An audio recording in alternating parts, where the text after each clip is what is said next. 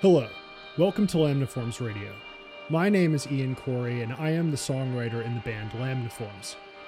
Usually I use this podcast to interview musicians and artists about their process, their work, and who they are as people.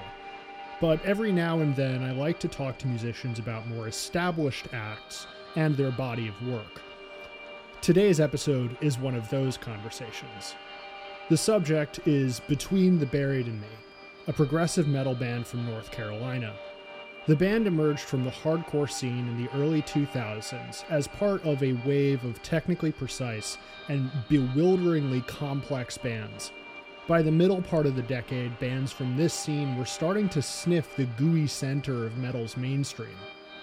In 2007, Between the Buried and Me swerved left with their fourth album, Colors, a single sprawling piece of music that owed as much to the progressive rock of the 90s as it did modern-day metal. For the next 13 years, they'd released 6 projects increasingly dedicated to fantastical sci-fi concepts, taking them a far cry from their hardcore origins. This month, they'll release Colors 2. Since the band themselves appear to be looking back at their previous work, I figured it was a good excuse to do the same. Joining me to break it all down is returning Lamniforms radio guest Saduana Dollingham of the band Semaphore, and composer Andrew Noseworthy, co-runner of People Places Records. Thank you for listening.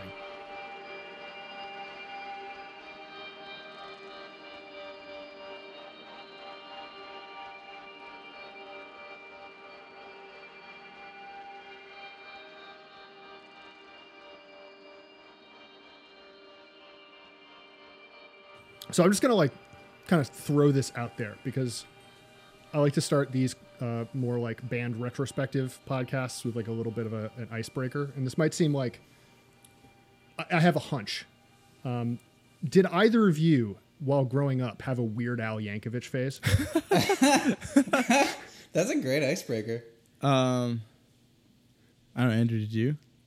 I kind of did, but it was kind of like a very specific album. It was like, I mean, obviously I know like the other classic Weird Al like parodies that everyone knows, but more specifically, I had the Alapalooza album or something. Like the cover is like a Jurassic Park parody, and the main parody on it is like MacArthur Park, but redone as Jurassic Park. Of course. So I had that because like my cousin had it, and I thought the cover was cool. I thought there was like this weird dude as like a dinosaur on the cover. So like as a kid, I didn't know who Weird Al Yankovic was. I just wanted that album. And the last thing I'll say on that's actually, I was talking to my mom about last week, was my like Under the Bridge, which obviously is like a ridiculously popular all-time song of sorts, is also parodied on that. And it's like turned into like a song about the Flintstones or something. And as a kid, I was more familiar with that parody. So sometimes when I hear Under the Bridge, I like hear the words of the parody in my head before the original. So yeah, there's my phase. It's not like a big phase. It's like one album. Sure. Yeah, That's more than me. I was going to say I never went through a Weird Al phase, except for, the most popular songs. But I did go through a big Andrew WK phase in middle school. And I feel like that's almost like a Weird Al phase. I feel like that's significantly cooler than having a Weird Al phase. So this slightly disproves my hunch, but interesting results nonetheless. My hunch was that if you had a Weird Al phase as a kid and then got into hardcore, you're very much predisposed to like the band Between the Buried and Me. Yeah, there's a couple of moments on Colors, like I think Son of Nothing has one of those moments where it's just very accordions and Weird Al. Polka stuff. Yeah. Polka stuff, the sort of genre jumping, the like musical in-joke kind of quality. Mm-hmm. And I was rewatching some of their making of videos because one of the things that's really cool about this band is they're very exhaustive in their documentation of their own album making process. And at one point, Paul Wagner, who, if you're listening to this podcast and don't know the band Between the Buried and Me, first, I'm sorry. And second, he's the guitarist of the band Between the Buried and Me. described Between the Buried and Me fans as being uncoordinated as like a group, and I feel like that also kind of describes a lot of. Does he mean like at concerts, like they just don't know how to dance, or what does that mean? So for context, it's while they're like playing baseball in between like takes, and so it was sort of lamenting the fact that Between the Buried and Me fans are generally probably not sports fans. Got it.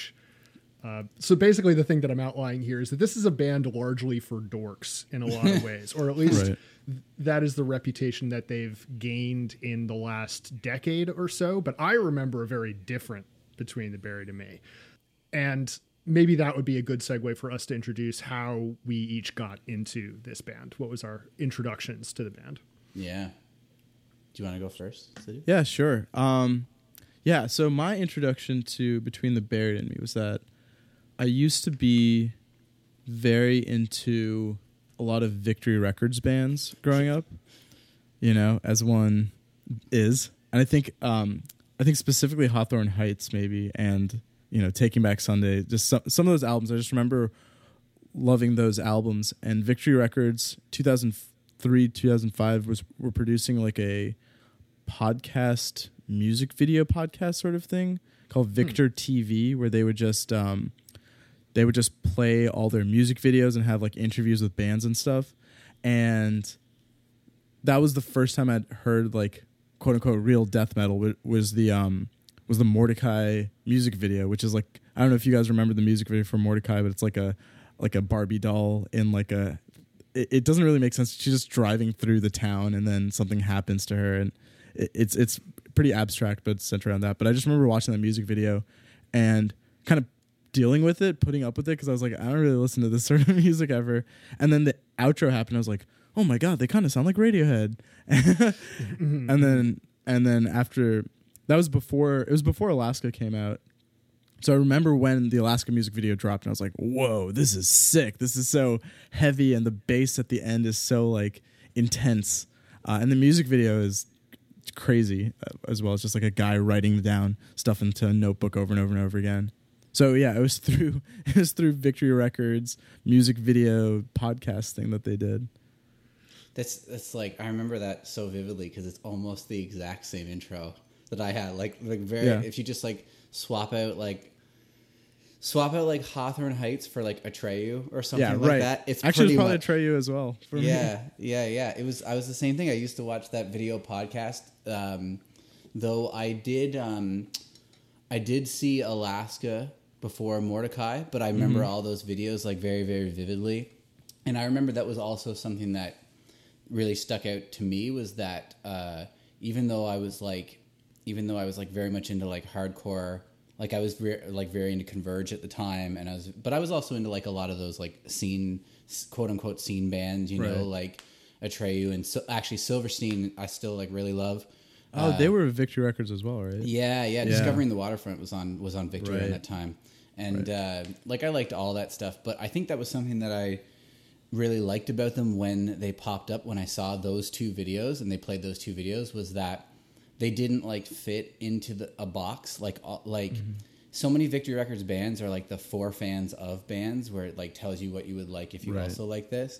But I really liked them because I liked so much different kinds of music. Like I liked like Dillinger and Converge, but I also liked the more like straightforward emo stuff, or emo of that time, with the copy pasta, and then but I also was like a huge prog fan because like my dad introduced me to Pink Floyd like as a kid. So at the same time I was also listening or discovering like early Genesis and like King Crimson and stuff.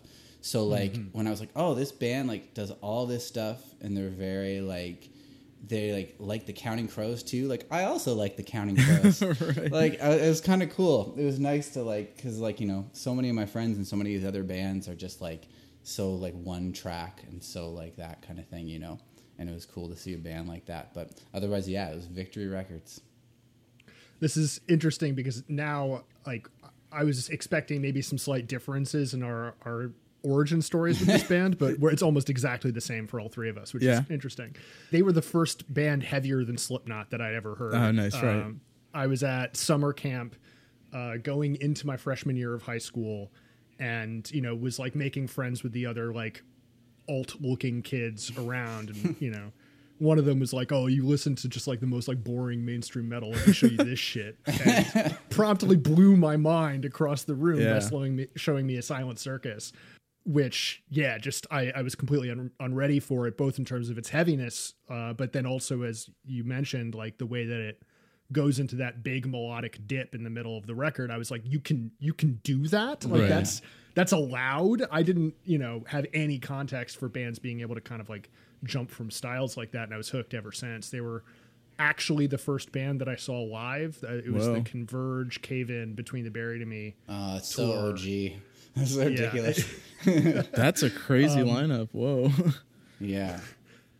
And I was just hooked ever since. And I really, they were kind of like the emblematic, like extreme metal band that I was sort of the jumping off point for finding out about all sorts of other bands, bands heavier than them, bands less heavy than them, bands proggier, less proggy, all sorts of different directions. Yeah. They're good for that. Yeah. Now the occasion for us having this conversation is that over 15 years later, they are gearing up to release an album called Colors 2, which is a sequel to their album Colors, as the name would imply, which came out in 2007. And Sadhu, I saw on your Instagram feed at one point asking, why would they make this? Like, why would they decide to make the album Colors 2? Right. And I thought that was actually a very good question.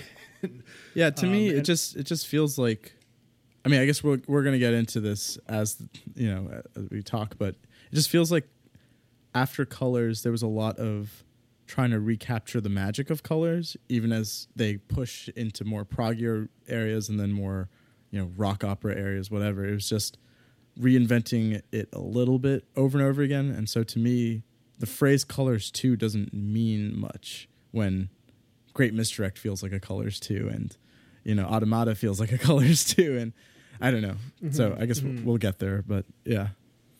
Also, last year, when I was doing my micro review thing on Instagram, Andrew was very attentive and would hit me up anytime that I did any of the BT BAM albums. And so I thought this would be a great combination of people to hash out exactly like why Colors 2, why now, because it feels like if this band is now going to be consciously doing a sequel to one of their older albums, that feels like a good time to like take stock of what all of the albums preceding that kind of mean as a block,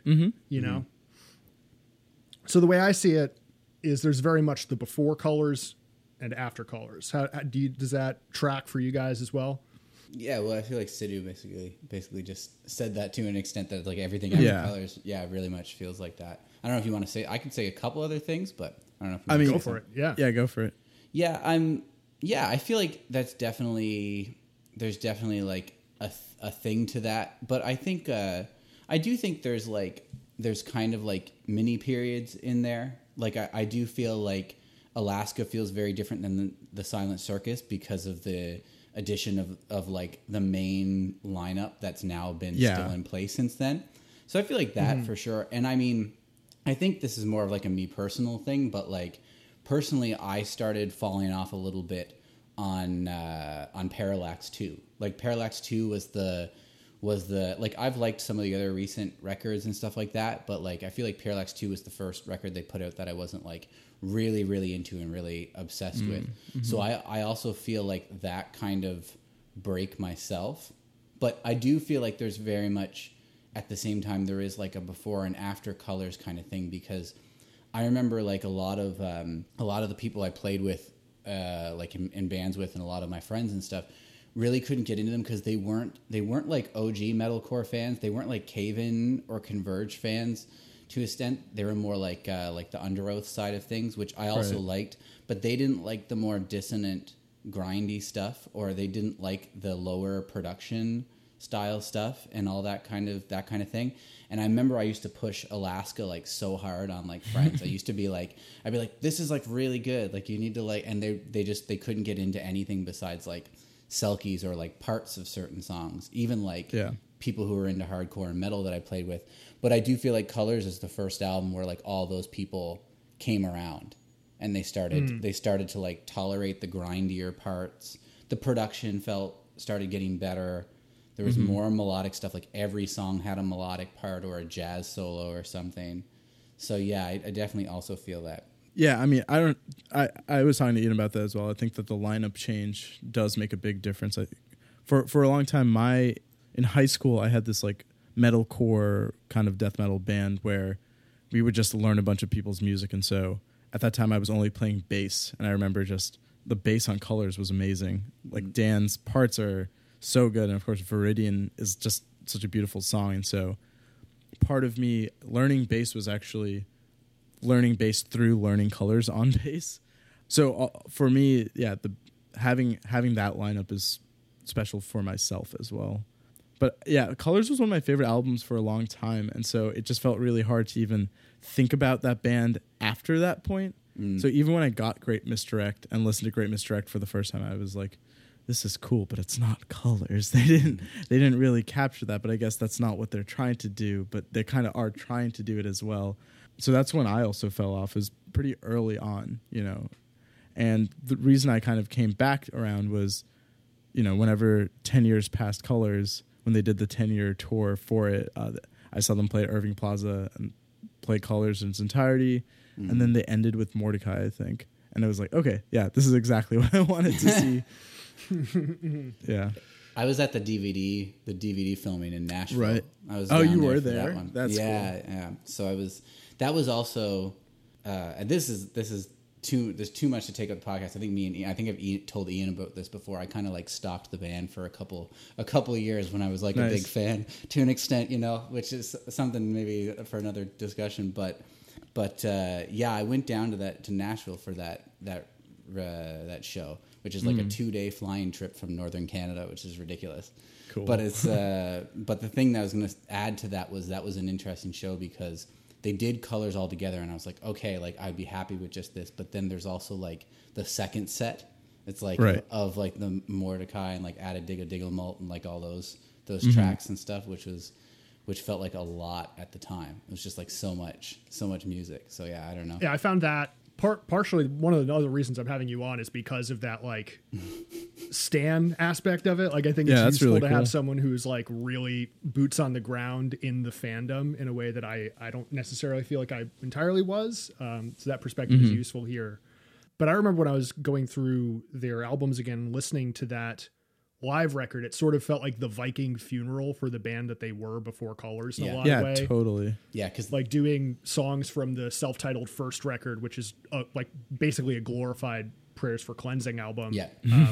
Like I don't think we'll ever see them devote that much time and space to that stuff ever again, in part because it's like only 2 people that are in the band now were playing on those albums. Right. So why would they? Yeah. I feel like it's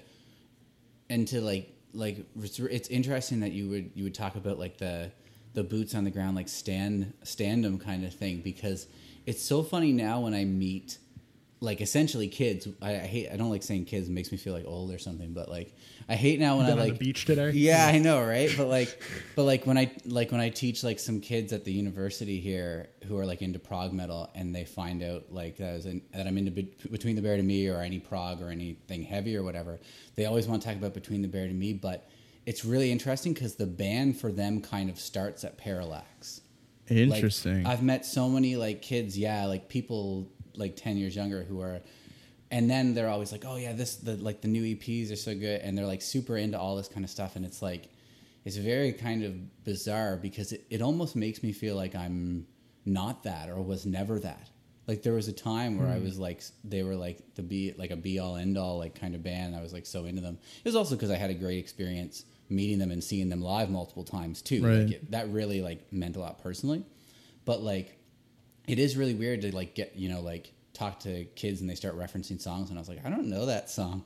Like I don't know, like, and I don't really like know these ones. So yeah, I don't know. It's kind of strange. Do you think that those kids are? I feel like, you know, the BTBM seems like they're getting more and more proggy as time went on, especially post Colors. Are they just like prog fans who happen to like this one death metal-esque band, or are they like death metal kids who like also like weird shit? No, I think they're the first one. Like a lot of the other stuff they'd talk about is like is like, you know, the newer like djent prog bands and stuff. Right, That's right, the right. other stuff they listen to, which ironically enough, BT Bam is like on Sumerian now. Right now they are. Right. Not that they necessarily even totally sound like that, but yeah, these are like kids that are into like Tesseract and like things like that, right? There could be like a BT Bam Poppy tour. I could see that. Yeah. I mean, That'd be pretty sick. I could see it. I could see it for sure. But yeah, you can tell that they're not like early wave metalcore fan. They're not like Hydra Head fans or like something like that. You know what I mean? Right. So they don't really have a relationship to the early stuff, especially the first two records. Alaska is almost like a lukewarm place for them or something, you know? Right. Probably because of Selkies being such a prog song. Exactly. Yeah. Right. Yeah. But even by comparison, like you take a track like that and compare it to something from Parallax, and it's like Baby Right. School by comparison in terms of complexity. Like it's a fairly easy song to follow. Sure. And then you get to the stuff that they've been doing throughout the 2010s, and it's like, to me at least, I found I have a similar thing where like Parallax 2 is when I needed to like pump the brakes and be like, I don't know if I really get this band anymore. The sort of joke that I said at the time was that they went from being like Dream Theater for hardcore fans to being hardcore for Dream Theater fans. And that was kind of the flip moment where I just needed to like, it didn't really resonate with me anymore. It was like so complicated to a degree that I didn't have like a way into the music anymore, because even Colors ends with a giant breakdown. You know, Sure. like the climax of the record is like the White Walls title moment is Yeah, right. it's an insane mosh moment, and then they, you know, of course, do all of the big sweepy leads and whatnot to end Right. it. But Yeah. the dramatic action of the record is all leading up to like the mother of all breakdowns, and Yeah. that stopped being something that they really cared about from that point on. Like they sort of do it again on Swim to the Moon, but it's not the same. And then from ever since then, it's like we're not really a mosh band anymore. Yeah, you're talking about that sort of winnowing away of the early context of the band into the later context is something that's so interesting to me, because I remember at the time it felt like them, Into the Mode, From a Second Story Window, there were like a whole slew of these kind of like technically minded, really choppy metalcore-ish bands. And Between the Bear and Me was just like one example of many. Maybe you liked them more than the others, and I certainly did myself. But it was then on Colors where, you know, they have this like now mythically bad experience on Ozfest while touring for Alaska.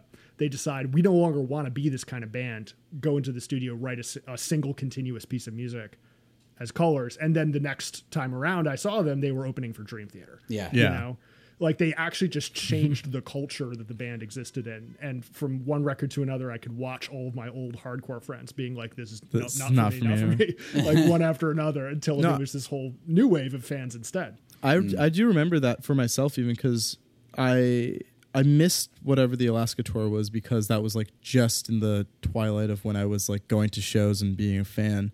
And then, yeah, they played. I'm from Washington, D.C., and they played at the DAR Constitutional Hall opening for, it was Opeth and then Dream Theater, right?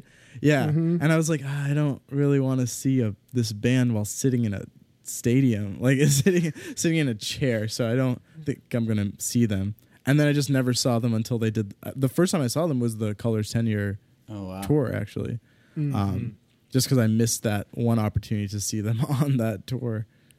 This is like this was something I actually like really hoped that we would talk about, and something that's like super interesting to me too, like the live aspect, or the live aspect combined with that culture flip that you're talking about, Ian, and that you mentioned, which is like so totally a thing, because like I always thought that like besides the Colors DVD filming, and besides, I saw them on the Coma tour in New York too. It was right before I left New York, when I was living there for a couple of years, and now I'm back in Canada.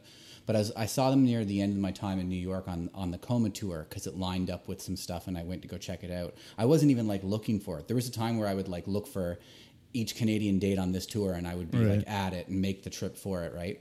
But yeah, I remember going to that, and it was like a similar kind of thing. It was like, even though it was in like a ballroom style thing, people were like mostly standing, and it wasn't really like a mosh kind of thing.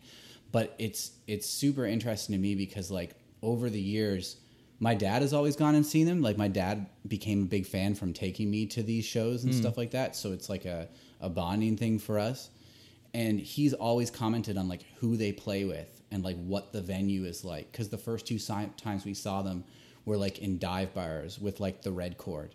And it was such a different atmosphere. It's like everybody was like destroying everybody. Like it was on a tiny stage. Like it literally was like I was like the distance of like me to this mic next to Paul. Like it was like literally like nothing. And then over the years to see them in progressively bigger places or play with different people, because my dad would never ever like any band that they ever played with because they didn't have like that depth or kind of like, you know, differences in the sounds. Like it would always just be like a bunch of other death metal or metalcore bands or things like that.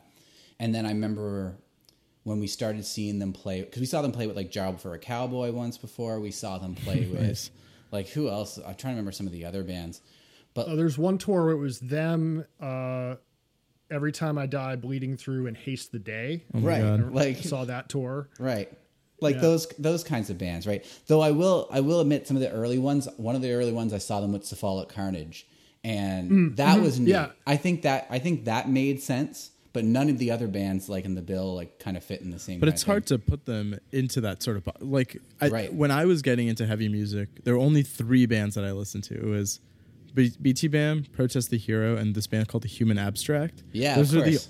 Those are the only 3 bands I listened to in that scene because I felt like there's something a little more like melodic and like kind of classical music driven and more had that really good, you know, boundary between hardcore and metal, but also just pretty melodic all at the same time. Exactly. And the only other thing I'll mention that was strange is like, yeah, okay, like later on when we'd go see them, they'd be playing with more proggier kind of different things or whatever, like those ones. And it became more of like a sit down kind of show like you're talking about. But one of the oddest ones I've seen them is them and Protest the Hero opened for the Canadian dates for an In Flames and Killswitch co-headline.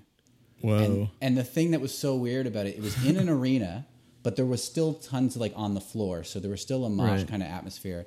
But because they were the 2 like certain date openers, they only had a half-hour set. So like, and this was during the Great Misdirect. I think it was like between some of their Great Misdirect tours. Like they just jumped on these shows. Yeah. And their set was so weird because it was legit like, let's see if I remember. It was 3 songs. It was only 3 songs. So they only had a half hour, right? It was All Bodies. They opened with All Bodies. That's sick. I know. It was sweet. I was stoked for that. They opened with All Bodies, and then they played the first like proper track on the Great Misdirect. Obfuscation. Yeah, they played that, and then they closed with White Walls. That was it. That was the set. Whoa! And it felt so short. It was like, and then Protest played for a half hour, and it felt like a normal length of a set because all their songs are 3 minutes. Yeah, right? they have normal songs.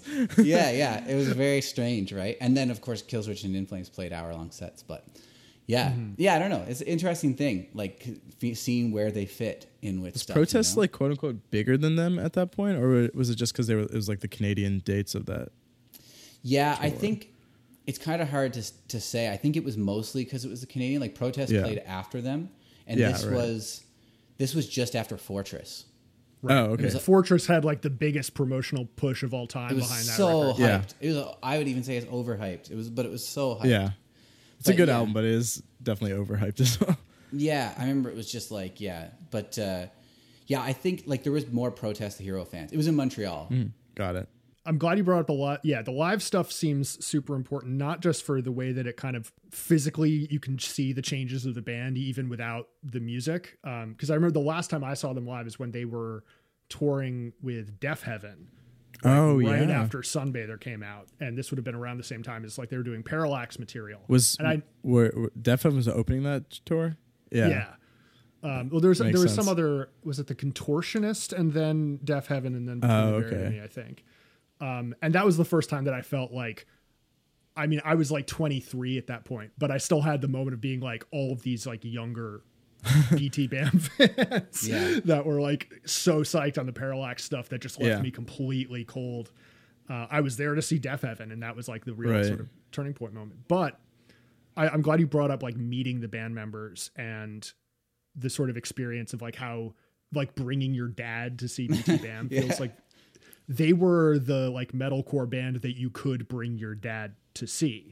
Like they had this like very approachable, very friendly, like I feel like every show that I'd been to that BT Bam were playing, it was really easy to find one of them and like punish them if need be. Like they made themselves like very accessible to that kind of crowd. And we're like, you know, 3 of the 5 members are like these like straight edge vegan dudes, and the other 2 are not. But and they had this like really sort of cuddly, friendly aura around them that made them very distinctly different than a lot of the other bands in that scene too. Yeah, when I remember, because introduced to them by music videos, but I remember there's a couple videos of them playing live very soon after Alaska came out, and they look so young, but seeing them as people for the first time, you're like, damn, they look like normal people. And I thought that death metal was filled with like crazy looking people who have long hair and the covered in tattoos sort of stuff. Like as a teenager scene, I was like, oh yeah, I kind of look like this. That's cool. Like definitely, it was nice to see that representation of like normal people. I can do this too. It was like totally that was like totally a thing, I think, for me too as well. Like, not that I don't like the theatrics of other sorts of things, but like there's just they not only did they kind of project that down to earth kind of thing, they really very much were that. Like basically long story short, the first time I saw them when I was like 15, I met them after the show, like just hanging out at the bar, and then the next day the pictures of me with them got accidentally deleted. So like my dad and grandfather felt bad and drove me to their next date. And then they like recognized us and they're like, oh, just stick around after. And then like after that, every time we'd ever like go to a show, we'd just let the merch booth people know that, hey, like these people from like Northern Canada that are from like the middle of nowhere are here. And they would always like come find us, which was really weird. Like when I tell people stories, they're like, oh, they must think that like you were going to kill them or something like that. You must think you were plotting. But it was like so cool because like we went to like 6 or 7 of their shows or something like that, and every time they would like remember us, like remember like where we're from, like, and like talk to us and everything.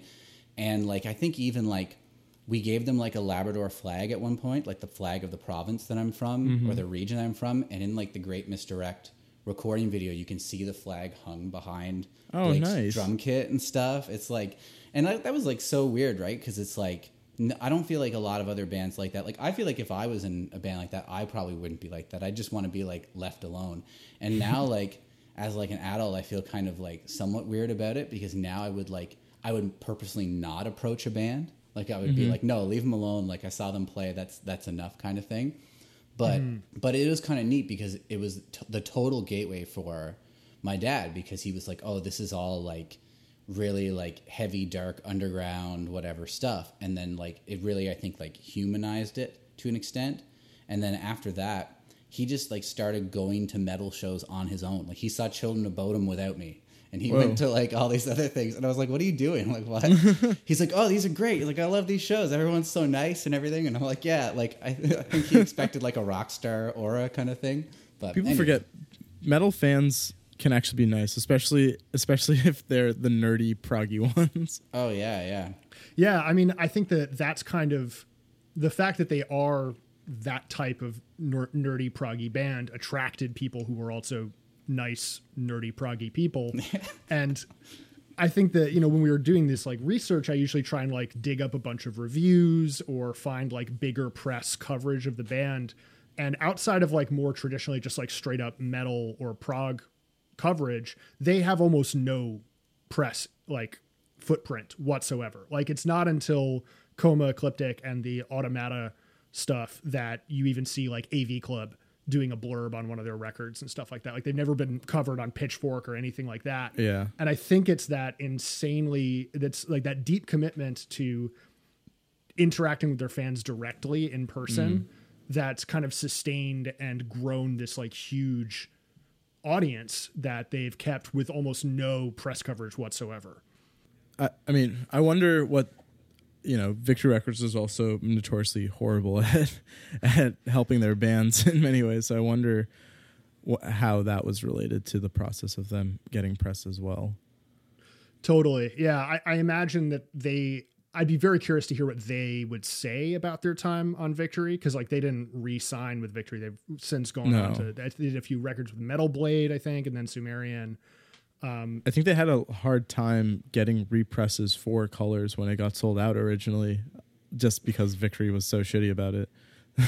That's so insane because that album is such a certified hit. Yeah. Maybe that's why they got to do Colors too. Oh yeah, it's like Taylor Swift re-recording all her albums. yeah, they're trying to get it back from Victory. Interesting.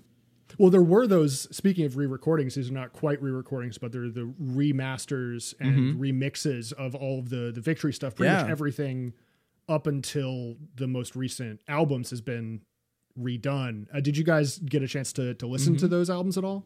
Like the remastered ones? I listened to the Silent Circus this morning, remastered. Mm-hmm. It's some interesting choices. Everything is extra compressed, but still like clearer, extra compressed. I think they've tuned the vocals a bit more. I'm always confused, honestly, by the phrase remastering. It feels like they just have stuck with that phrase, even though there's a bit of remixing happening as well in the process. You know, I mean, it definitely sounds clearer, but it maybe loses a bit of the crunchiness that, you know, those albums just had for whatever reason. Yeah.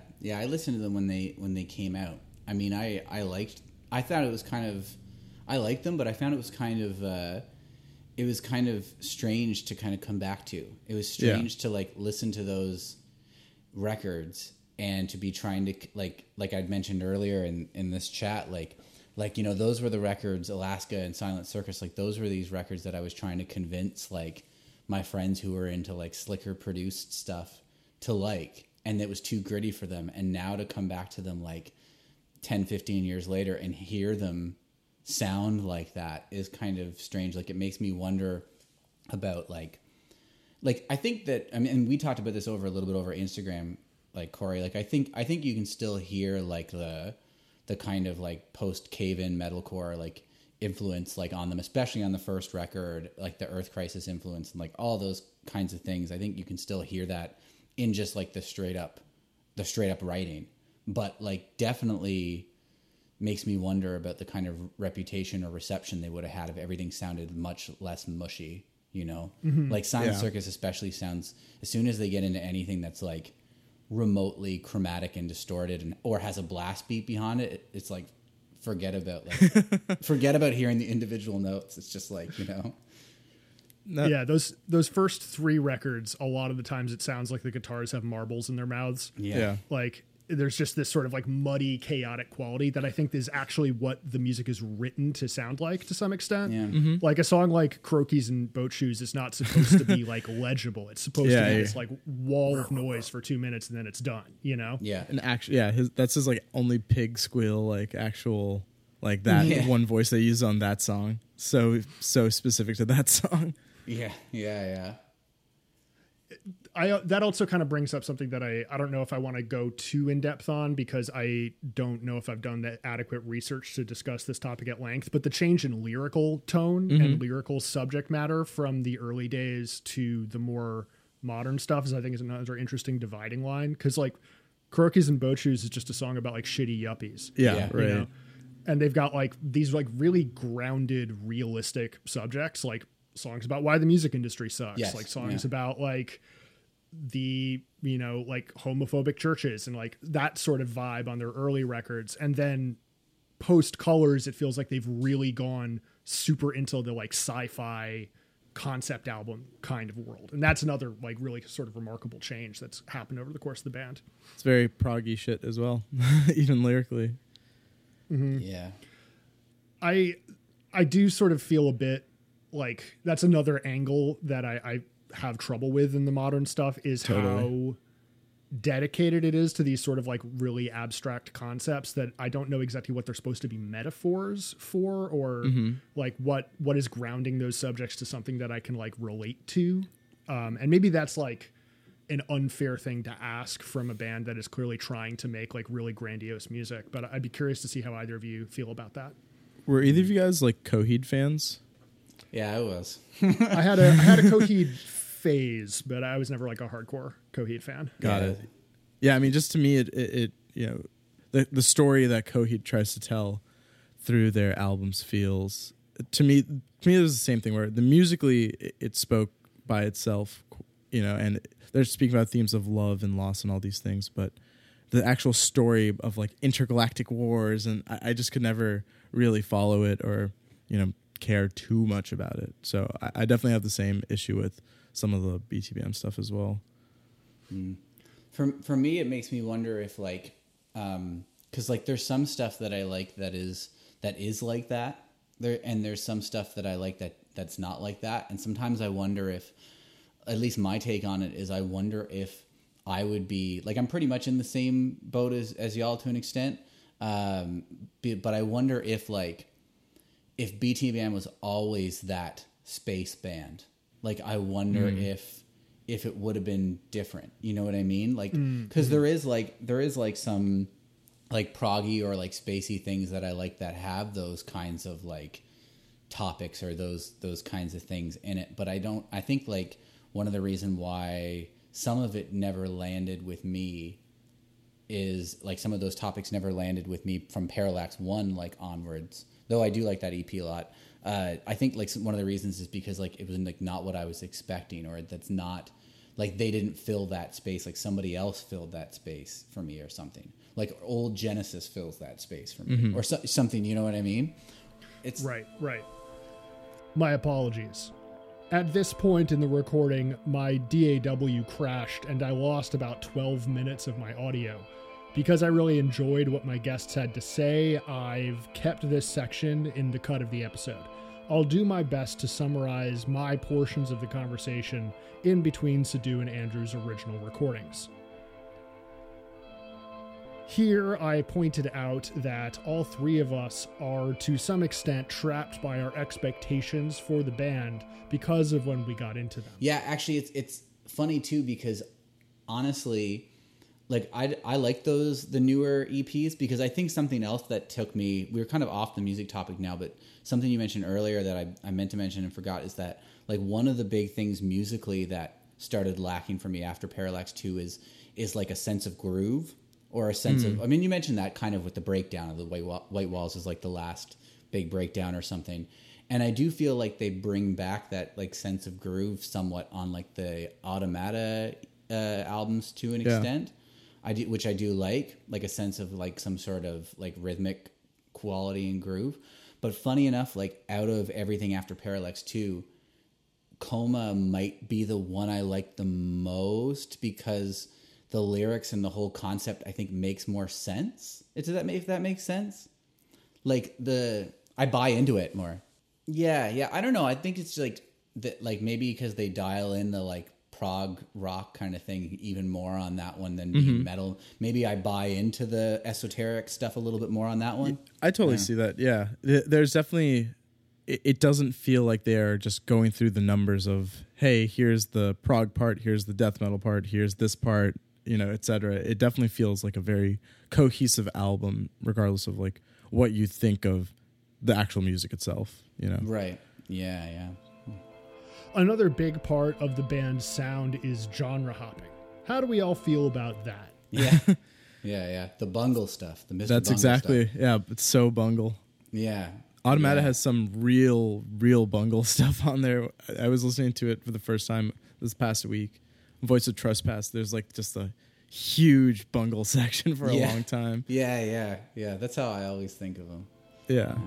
I'm glad Mike Patton got brought up, because I think the way Patton does genre hopping is pretty different from Between the Buried and Me. Patton's music has an acidic or sarcastic streak to it. Sometimes it feels like he's telling a joke at the audience's expense. Between the Buried and Me never feel that sarcastic to me. Yeah, that's fair. I think that's part of the issue with prog in general, is that it's such a serious music and it's like everyone's kind of taking it seriously. But when they do genre hopping, there's no way you can't laugh when they're literally making like kids noises, you know? And so someone to, you know, is it genius in its own way because it's like so unexpected, or is it just like, as you said, maybe they are just also making fun of Victory Records or their fans or themselves for being able to put it on an album and people actually enjoy it. I'm not sure. Yeah, it's a massive. I mean, you could do like an entire podcast of it, but it makes me think about like I've thought about this for like a long time, because sometimes I hear music that does these like not so cohesive or not so smooth genre switches. Like they do the very like sharp cuts into something else or into something that you wouldn't expect and stuff like that. And sometimes I really like it and sometimes I don't, and I still don't like know where I like really stand on it. Like I've been thinking about it for a long time, right? Like cause like it also kind of reminds me of someone like John Zorn or something like that. I don't know how familiar you guys, but like somebody who almost takes genre and uses it as like a gesture, right? Like the music itself is not the actual material. The genre is like the material, which I think is like kind of cool, but is sometimes also like annoying or like forced or like unnecessary or something. So it really like depends. Like sometimes I hear that stuff and it really works for me. And sometimes I hear it and I don't, and it's really so case by case. I mean, it's case by case, I think, even among Between the Buried and Me's music. Like some of that stuff on Automata, like I'm like, oh yeah, this is, like of course you're gonna go into this kind of thing.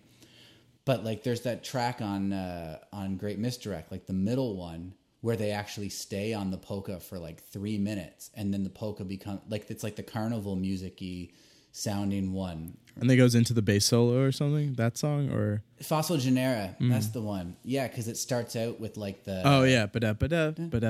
yeah. And they stay on it for like a couple minutes, and they like turn it into a metal thing, and then they go back to the polka. So like that I kind of like. Maybe the random jump offs less so.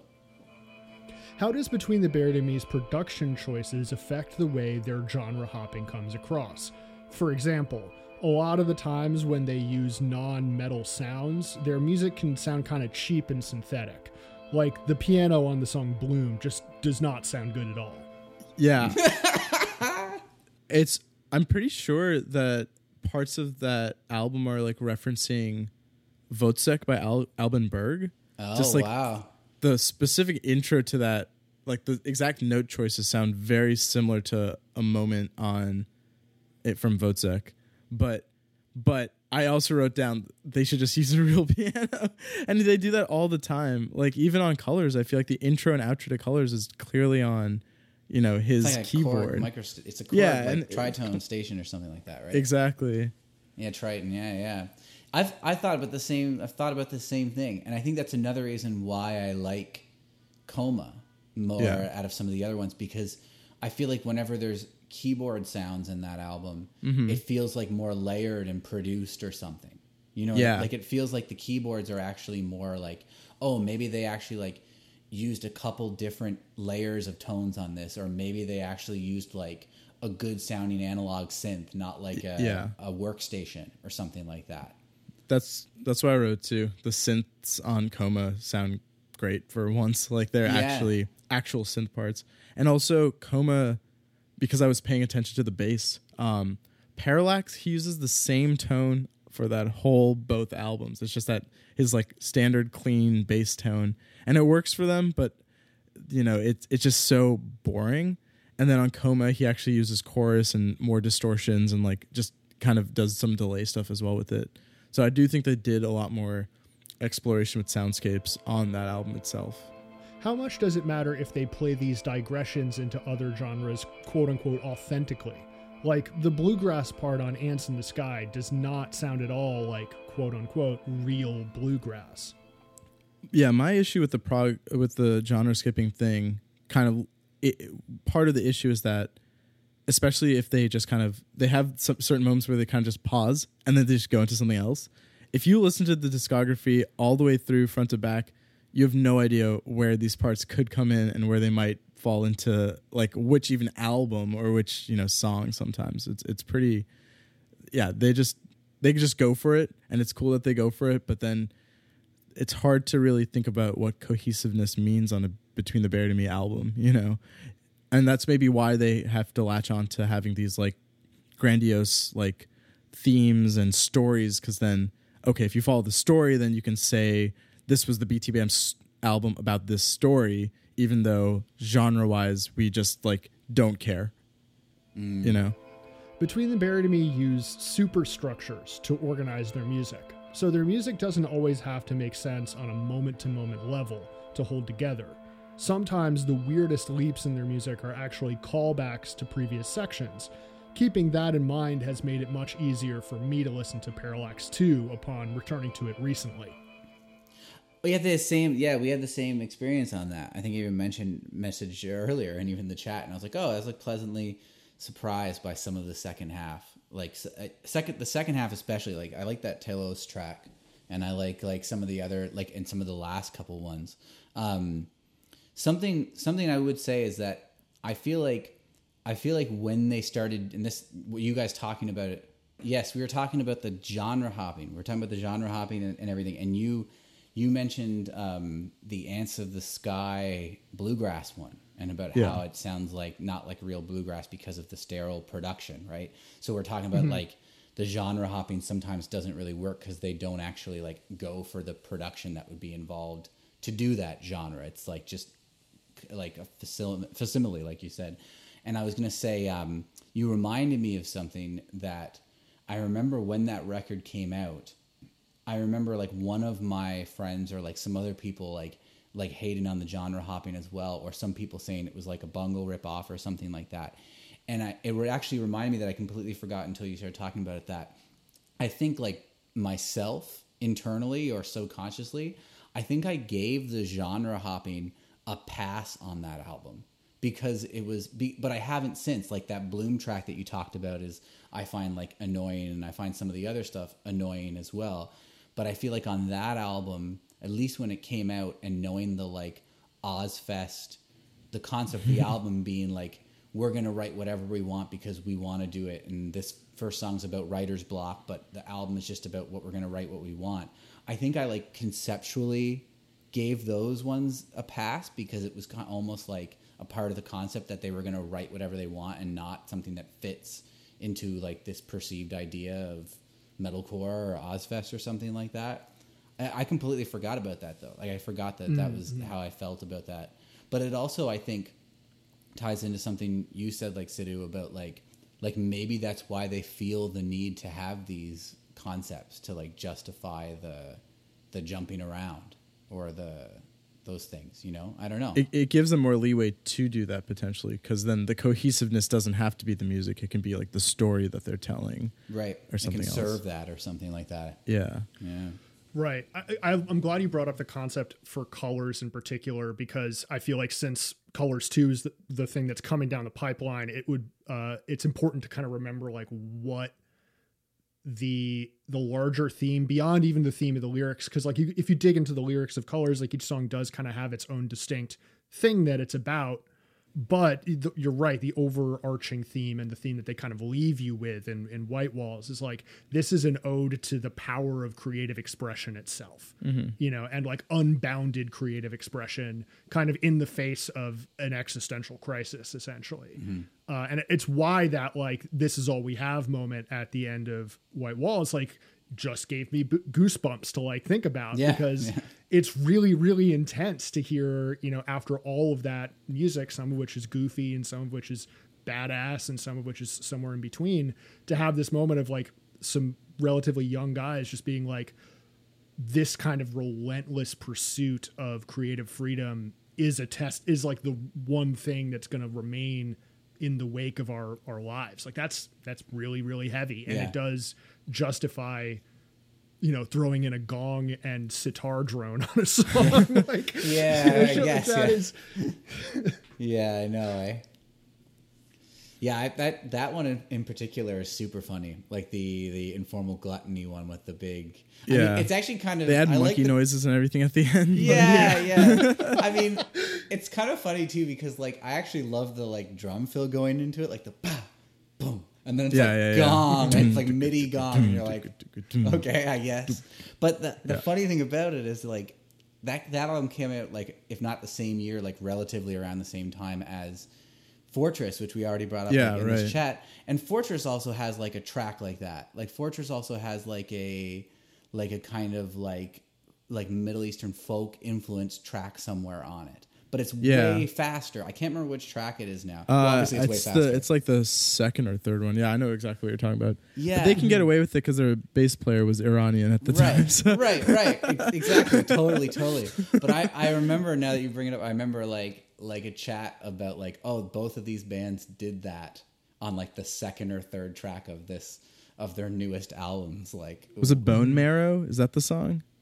I can't remember now. Yeah. It might be. I think it is. And yeah, knowing Protest the Hero, they also wouldn't do it for very long. Like Yeah. they would probably just like throw it in and keep moving. Whereas Between Them Buried Me, they really do luxuriate in the weirdly Orientalist opening of that song. To put it I don't really lightly. Yeah. That's like the other kind of thing that I wanted to like at least address, like with the genre hopping, is like that sort of stuff to me feels like always risky territory. Like, because sometimes you don't know what the context of like the social context of the genre that you're just kind of hopping into is. And Fusion that sort of music. thing, We are a fusion band. Yeah. right, yeah. Yeah. It can get into some really dicey areas, which I think they've done a relatively good job since then of avoiding. Like they've never done an ill-conceived rap part on any of their But songs. part of me or feels anything like that. part of me feels like if they're gonna do genre jumping around, like they might as well just commit to the genre of like, here we're gonna do like this electronic fucking breakdown, or like or like, you know, have a rapper like on a song, like hopefully not Tommy rapping, but yeah. you know, like why not? They easily could pull something off like that, but they haven't really actually gone for something like that, you know. Is that part of maybe the reason that, because I remember seeing I like to go through Rate Your Music and just see what the hoi polloi are saying about any given band. Right. And I saw people saying on the Automata records, like they're playing it safe, which is a really funny thing to hear about a band. Because if you were to show me those records back in 2004, I'd be like, this is the most insane thing I've ever heard in my life. But for a band that's been doing this for so long and kind of looping all the way back around to the point that Sadhu brought up at the beginning of the podcast, like they've been doing this thing for over a decade now. And it almost does feel like it's playing it safe. Like if they're not going to continue to find new genres to like incorporate into their sound, it's just, you can almost do like a checklist of like black metalish part, grindcore-ish part, Butt rock part, tappy, butt rock part, melodic Jazz chorus, solo. yeah. Yeah, I don't know. French lounge music. It's, you can just sort of see it. Like they've done, like even going to the bluegrass thing, they've had like banjo-ish stuff on almost all of their records since then. It almost has become like a cliche that like they're the band that had the banjo bluegrass breakdown, you know? Yeah. I mean, that's part of why I remember when Great Misdirect came out, besides that Fossil Genera like part that I referenced, and actually I really like the opening like intros as well. My favorite track when that album came out was Desert of Song, because I was like, oh, they're just doing like a song, like there's literally just like a verse chorus song. Like it sounds like a Blind Melon thing or something, which they've also covered and they're influenced by. And like the bluesy kind of solo in it, like, and the slide guitar stuff or whatever else in it, it all kind of makes sense in that one. Like I would kind of love to see like a BT Bam like thing that doesn't just do the parts checklist. Yeah, You know? I was thinking exactly the same thing. And you know, your reference to Protest the Hero being the 30-minute opener band of that tour, just playing 30 minutes and having a full set. Yeah, I think they could pull something off like that pretty well. You know, I think that would be the real challenge for them. Do you have to go parts route? Can you actually write real songs? Yeah. I remember I've had this conversation about Def Heaven like multiple times, is that eventually like the fact that they've just now are putting out like a shoegaze album, and like, having songs that have like parts makes you realize like, oh, it would actually have been like way more impressive to follow up Sunbather with an album that has songs on it instead of these like monstrous riff constructions, which I love. I love all that sort of shit, but like you can get locked into yourself so quickly, and the thing that made you cutting edge can so quickly make you definable that it can become its own kind of cliche. Yeah. But so that also sort of looping back around to the idea of the central theme of Colors. You know, I read this quote about why they're doing Colors 2, and I'll paraphrase it loosely here, which is basically that they felt like in the wake of COVID and lockdown and touring and their livelihood no longer being an option, that they felt like they were in a similar boat to where they were after that Ozfest run and needed to find a way to like reinvent themselves. And so they wanted to do Colors 2 as a way of like saying like, this is now us entering another phase of our career. Yeah. Interesting. So have either of you listened to the first 2 tracks that have come off of Colors 2? I did not hear the second one yet. The one that came out like this week. I didn't hear that one. Mm-hmm. I haven't given that second one a good listen. I mean, I guess comparatively, I haven't given either of them like a very, very good, like a daily listen or something like that. But yeah, I don't know. I think I kind of want to hear the whole thing, because it's like, you know, they're such not a singles band. Yeah, it's not a singles band, and it makes me think of, because I don't feel like I don't dislike the tracks, but I don't feel like it's a new phase or something, or like a left turn, or a reinvention, or a new start. From what I've heard, it sounds like kind of the standard stuff. But but if I think about like Colors, like some of the early songs that leaked from Colors, like the first tour I saw them on was just before Colors, and they played Son of Nothing, and they played Ants in the Sky. Maybe? No, I think they played that on some other things, but they played Foamborn B. They played they played that one, and I think they opened with that one. Like I think they even that was the opener. Yeah, and it was like, I think what Colors came out in like the fall, and this was like the summer I saw them or something like that. And I remember when I heard that like Foamborn B, I remember and them hyping Colors up in a thing, saying like, this is going to be this monumental thing where we do like, what do they call it? Like adult contemporary death metal something. They said something like that. And I remember that like extended like MySpace description of a genre at the top. Yeah. I remember them doing that, and then I remember them saying that, and me going and seeing them and hearing Foamborn B and thinking like, oh, this sounds a lot like last record. Like this doesn't actually sound that different. Now, Son of Nothing was definitely a big jump off, but yeah, I don't know. Maybe the record will prove. I don't know. What do you think, Sidhu? Yeah, I mean, I am also just curious to see what it sounds like in its entirety, as opposed to kind of spoiling the fun. But I do remember when I first heard Colors, it was on MySpace. So I think they had posted like a short clip of Ants in the Sky, and it was the intro until like the sleep on, fly on. There's a part after that where it's like, there's some like, there's just like this kind of more spacey Radiohead part, but still driving. Right. It was just like the beginning, and then they played that, and then it faded out. It was only a 5-minute long clip. And I remember hearing that, and then hearing Colors for the first time, and then kind of that part was already ruined, but it was such an important part as well for the album. But also, I guess they didn't spoil the bluegrass section of the song. Yeah. I will say that having listened to the 2 songs, one, they go right into each other. Yeah. They're clearly like meant to be part of a suite. And it was interesting because on one of them you can hear them, like on Fix the Error, the first single, you can hear them doing the Ants in the Sky riff every once in a while. Like that opening dun dun dun dun dun kind of figure.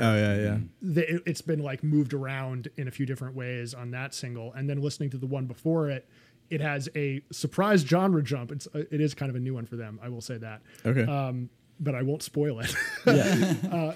But it felt like timing wise, it was like, oh, this is structured exactly the same way as Son of Nothing in terms of its relative proportions. So I wonder if they've like completely followed the exact blueprint of Colors, no pun intended there. Well, that would be interesting to me, but I've just kind of, I don't know. I mean, I'm curious what you guys think defines Colors differently than the other albums, like especially the ones post Colors. Because for me, I have a hard time listening to those following albums and then thinking, okay, these are just proggier, and I guess one is like more clean vocals and like theatrical, but then when I go back to Colors, there still seems like something kind of unique and nice about it, and I have a hard time putting my finger on what that means and what recapturing that would mean as opposed to what they're already doing. Mm-hmm. Right. Andrew, do you have a good answer for this?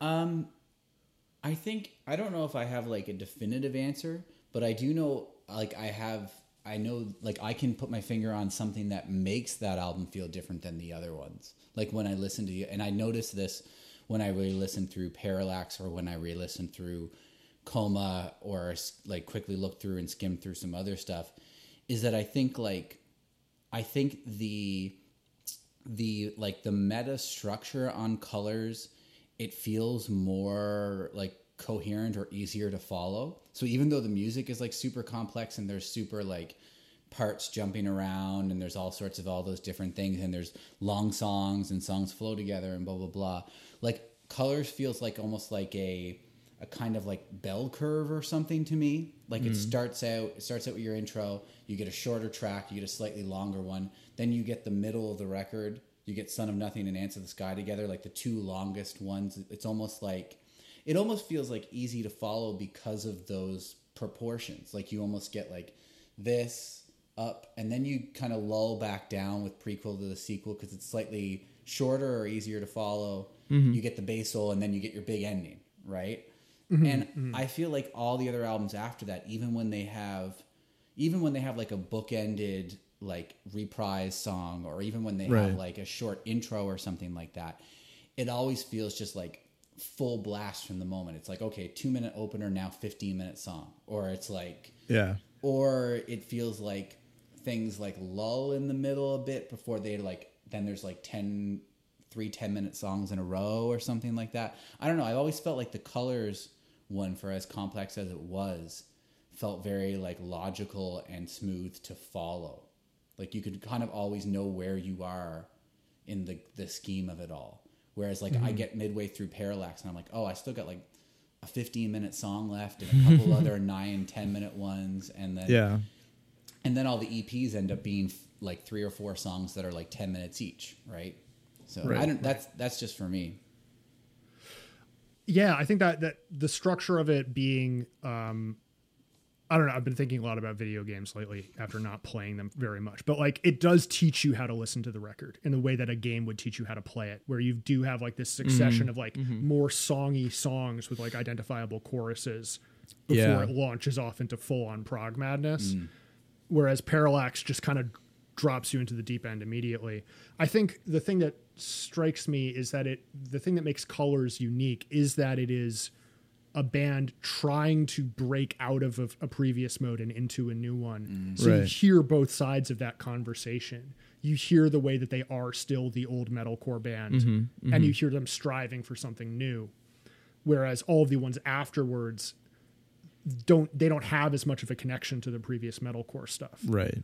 So that's what makes Colors stand out. Is it is almost more of a transitional record, and it contains both identities in it, which is why it still has the special sauce for me compared to the ones afterwards. Got it. Where, you know, if I want to go just like straight up insane prog zone, like I actually could just reach for a Dream Theater record. You know, whether or not I want to is, you know, a whole other conversation. Sure. Or a Pain of Salvation one. Judging by this guy knows what I'm talking about. Yes. Judging by your many reviews, your Pain of Salvation, your Pain of Salvation fandom runs deep. Oh yes.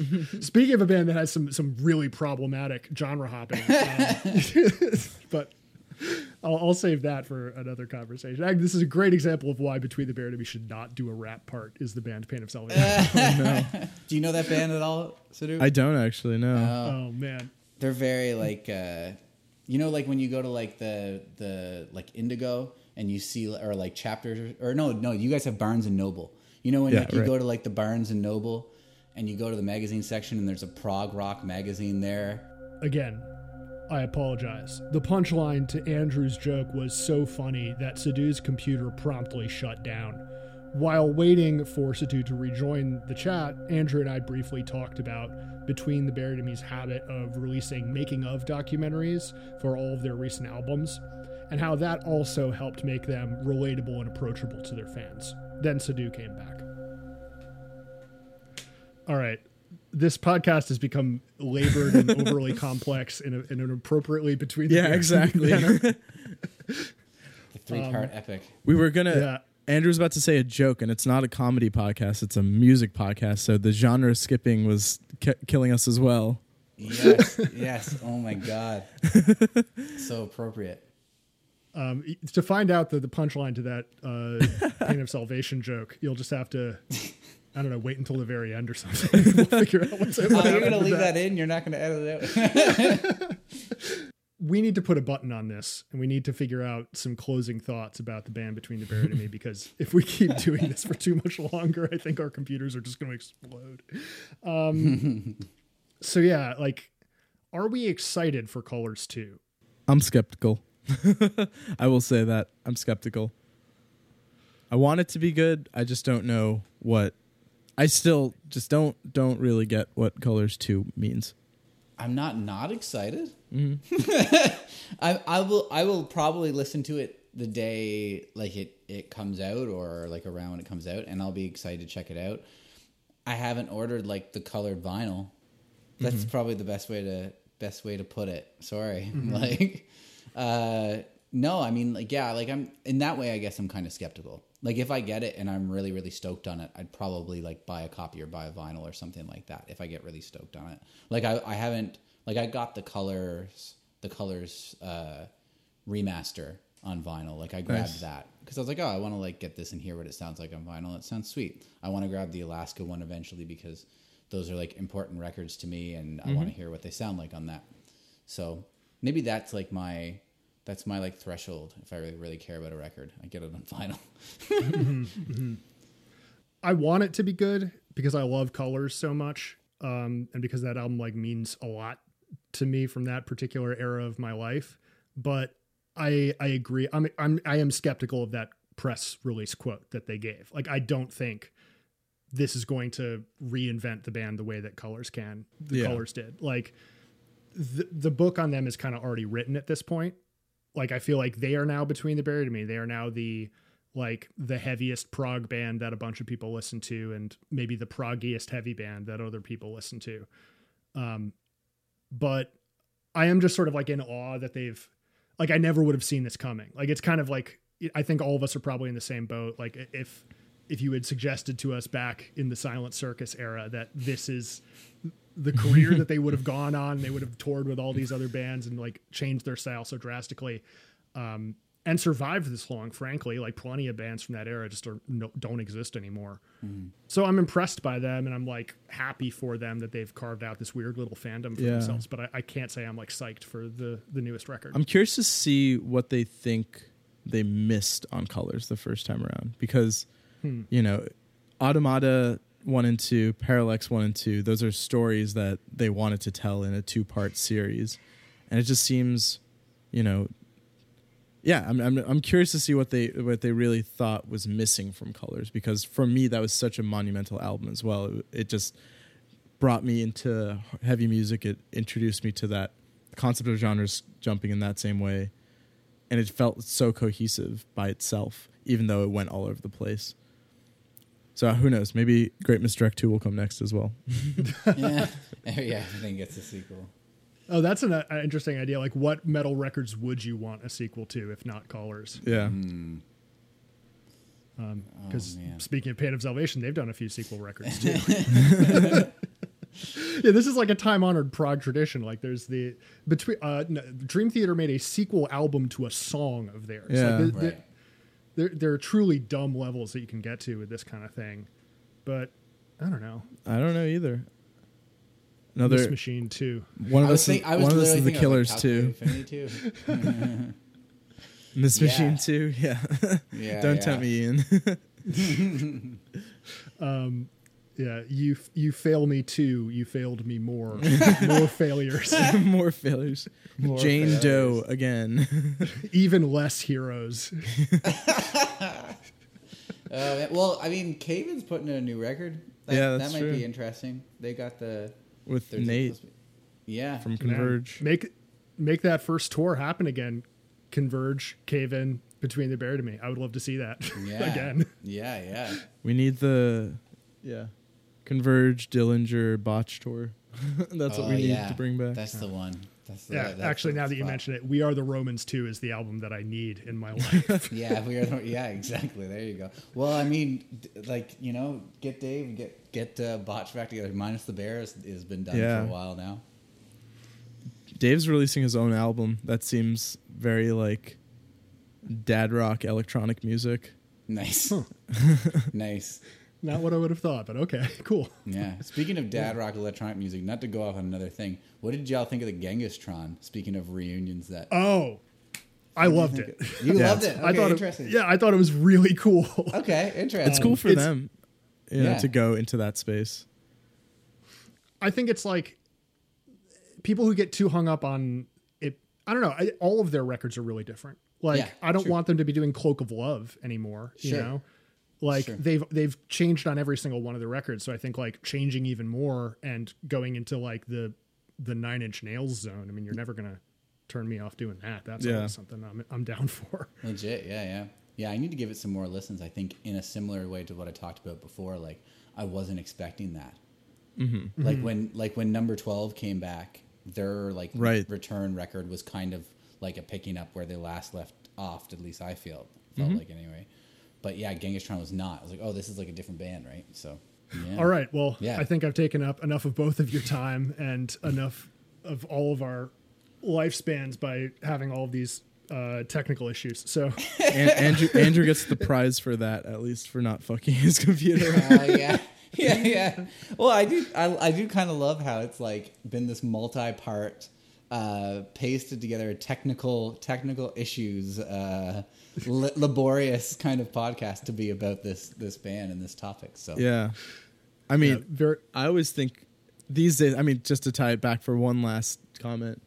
Now that they play to clicks and computers, I always think like, what would ever happen if those systems went down during the show? Like they literally couldn't play the thing anymore. Yeah, they're not even an amp band anymore. It's all through Axe Effects. So holy shit! Oh, is it? Didn't realize. Yeah. That. I didn't totally realize that either. Maybe the Rig Rundown thing I watched before was an older one or something. Or maybe I feel like at least when I saw Dan speak about his rig, there's no amps on stage at that point. Probably saves a lot of space. Yeah. In the tour bus. Totally. Hats off. Oh man. Well, if there's anything either of you want to plug before I let either of you go, now's the time. Sure. You can catch me at Semaphore Music. Is that my thing? Yeah, it's at Semaphore Music on Instagram. We might have a new album coming out very soon. Woo. I'll plug my handles. My handles on everything are my initials, then the word music, then the word composer, and I just house everything under there, whether it's weird guitar stuff or my weird hardcore duo or composed stuff for classical groups, whatever it is. So AN Music Composer, which is great because it looks like grammatically incorrect and Music Composer, which is why I like it. So you never forget it. Well, thank you both for taking the time out of your days to talk about this weird ass band with me. This was a lot of fun. So, yeah, thanks for having us. Yeah, thank you. Man. All right, catch you later. Bye. Thank you for listening, and thank you, Sadhu and Andrew, for joining me. You can find links to their music in the description in this episode, as well as links to my own tunes if you'd like to hear them. If you liked this conversation, send it to someone who you think would enjoy it as well, or you can leave a good rating and review. If you want to contact me, you can email me at lamniformsband@gmail.com. Until next time.